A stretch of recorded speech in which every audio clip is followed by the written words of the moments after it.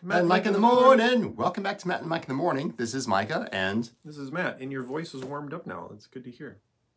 This is New Testament lesson 23 to be taught on March the 10th, a date that I remember.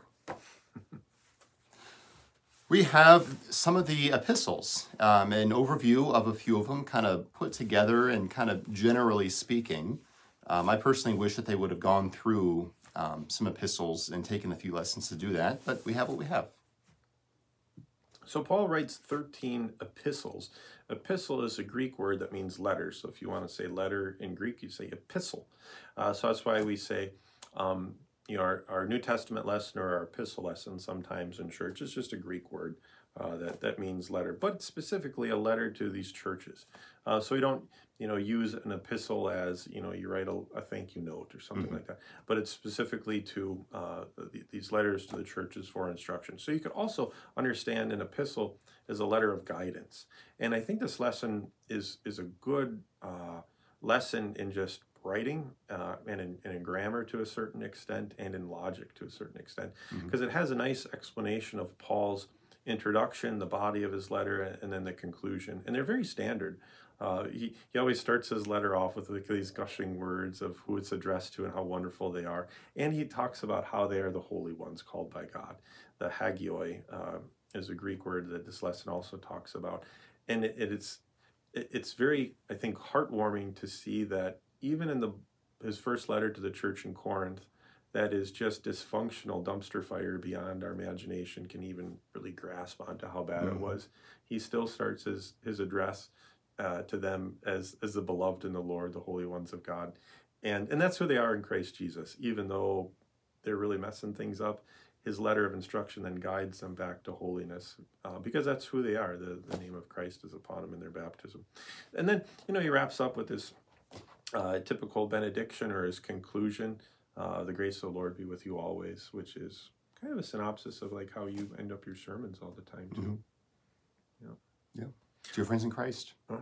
Oftentimes pastors, form their sermons in the same sort of manner in which Paul writes his letters, with our brothers and sisters in Christ or grace to you and peace. Yeah, grace to you and peace from God our Father and our Lord and Savior Jesus Christ. Thank you. The most important part of the lesson is with the body of the epistles, as you might expect. It can be helpful, but not surprising, to learn about the introduction and conclusion, to kind of do what you would expect for them to do. The heading of types of letters is really themes within letters, and they spell this out in the body of the lesson here. But it's not like Paul sends a friendship letter, but rather that there are elements or themes of friendship in his letters, writing to those that he knows. Yeah.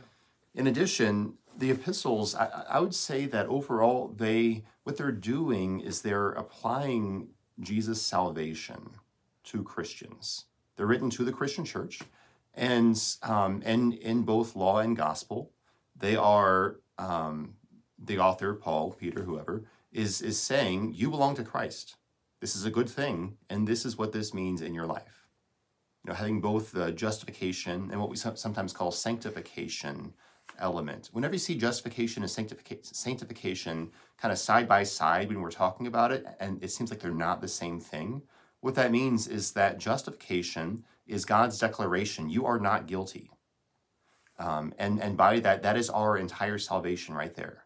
Sanctification, then, when we use them side by side, is kind of the ongoing progress of the Christian life.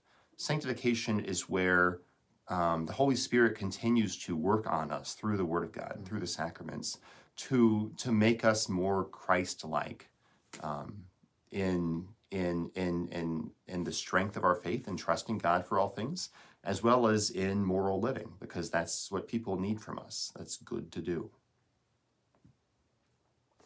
I'm going to leave in your classroom some show and tell things. This first thing I'm going to show to you doesn't have a whole lot of direct connection, but I think it's really neat anyways. I got this from Joyce Peters. She went to be with Jesus last year, I think in October it was. And she had all these different coins of the New Testament era. There's a copy of what a shekel looks like. These aren't original shekels, they've been restruck. But you get to look at the Hebrew letters on there and the words. And then there's some other coins in here from the Roman era. So there's, Roman inscriptions in Latin as well. But it's just kind of neat to peruse through some of these old coins to see what the letters were like and the writing in the ancient world. Then I'm going to leave this as well. This is my archaeology Bible. And in this, it's got just fascinating stuff about archaeological evidence of the Old Testament and the New Testament. But in the book of Romans here, and I have the book, it marked with a bookmark, there is an image of one of the one of the early New Testament texts of Romans chapter 3 is what it is here. And this comes from the 3rd century. So this is in the 200s. An actual text that was discovered, dug up, and there's just portions of it left over. But that'd be kind of neat to talk about what the paper was made like in those days. Papyrus, which was like reeds interwoven and smashed together, or vellum, which would be like goat skin or sheep skin that had been stretched and preserved. Also in the ancient world, they would reuse it so they could wash the ink off and then reuse that paper or the vellum because it was so vastly expensive to make. Everything was handmade. So when Paul writes in his letter that he says in his letter that he can't write this anymore because he says, I write with such large letters, his eyesight's probably going away, so he has a scribe write it down. And the lesson talks about a scribe, not Tertullian. There's a few different ones. A guy. Yep. Yeah. So I'll leave this in the room and in your lesson room, and you can use it however you like. It's really fascinating. I could read this for hours, and sometimes I do. We'll see you next time on Matt and Mike in the morning.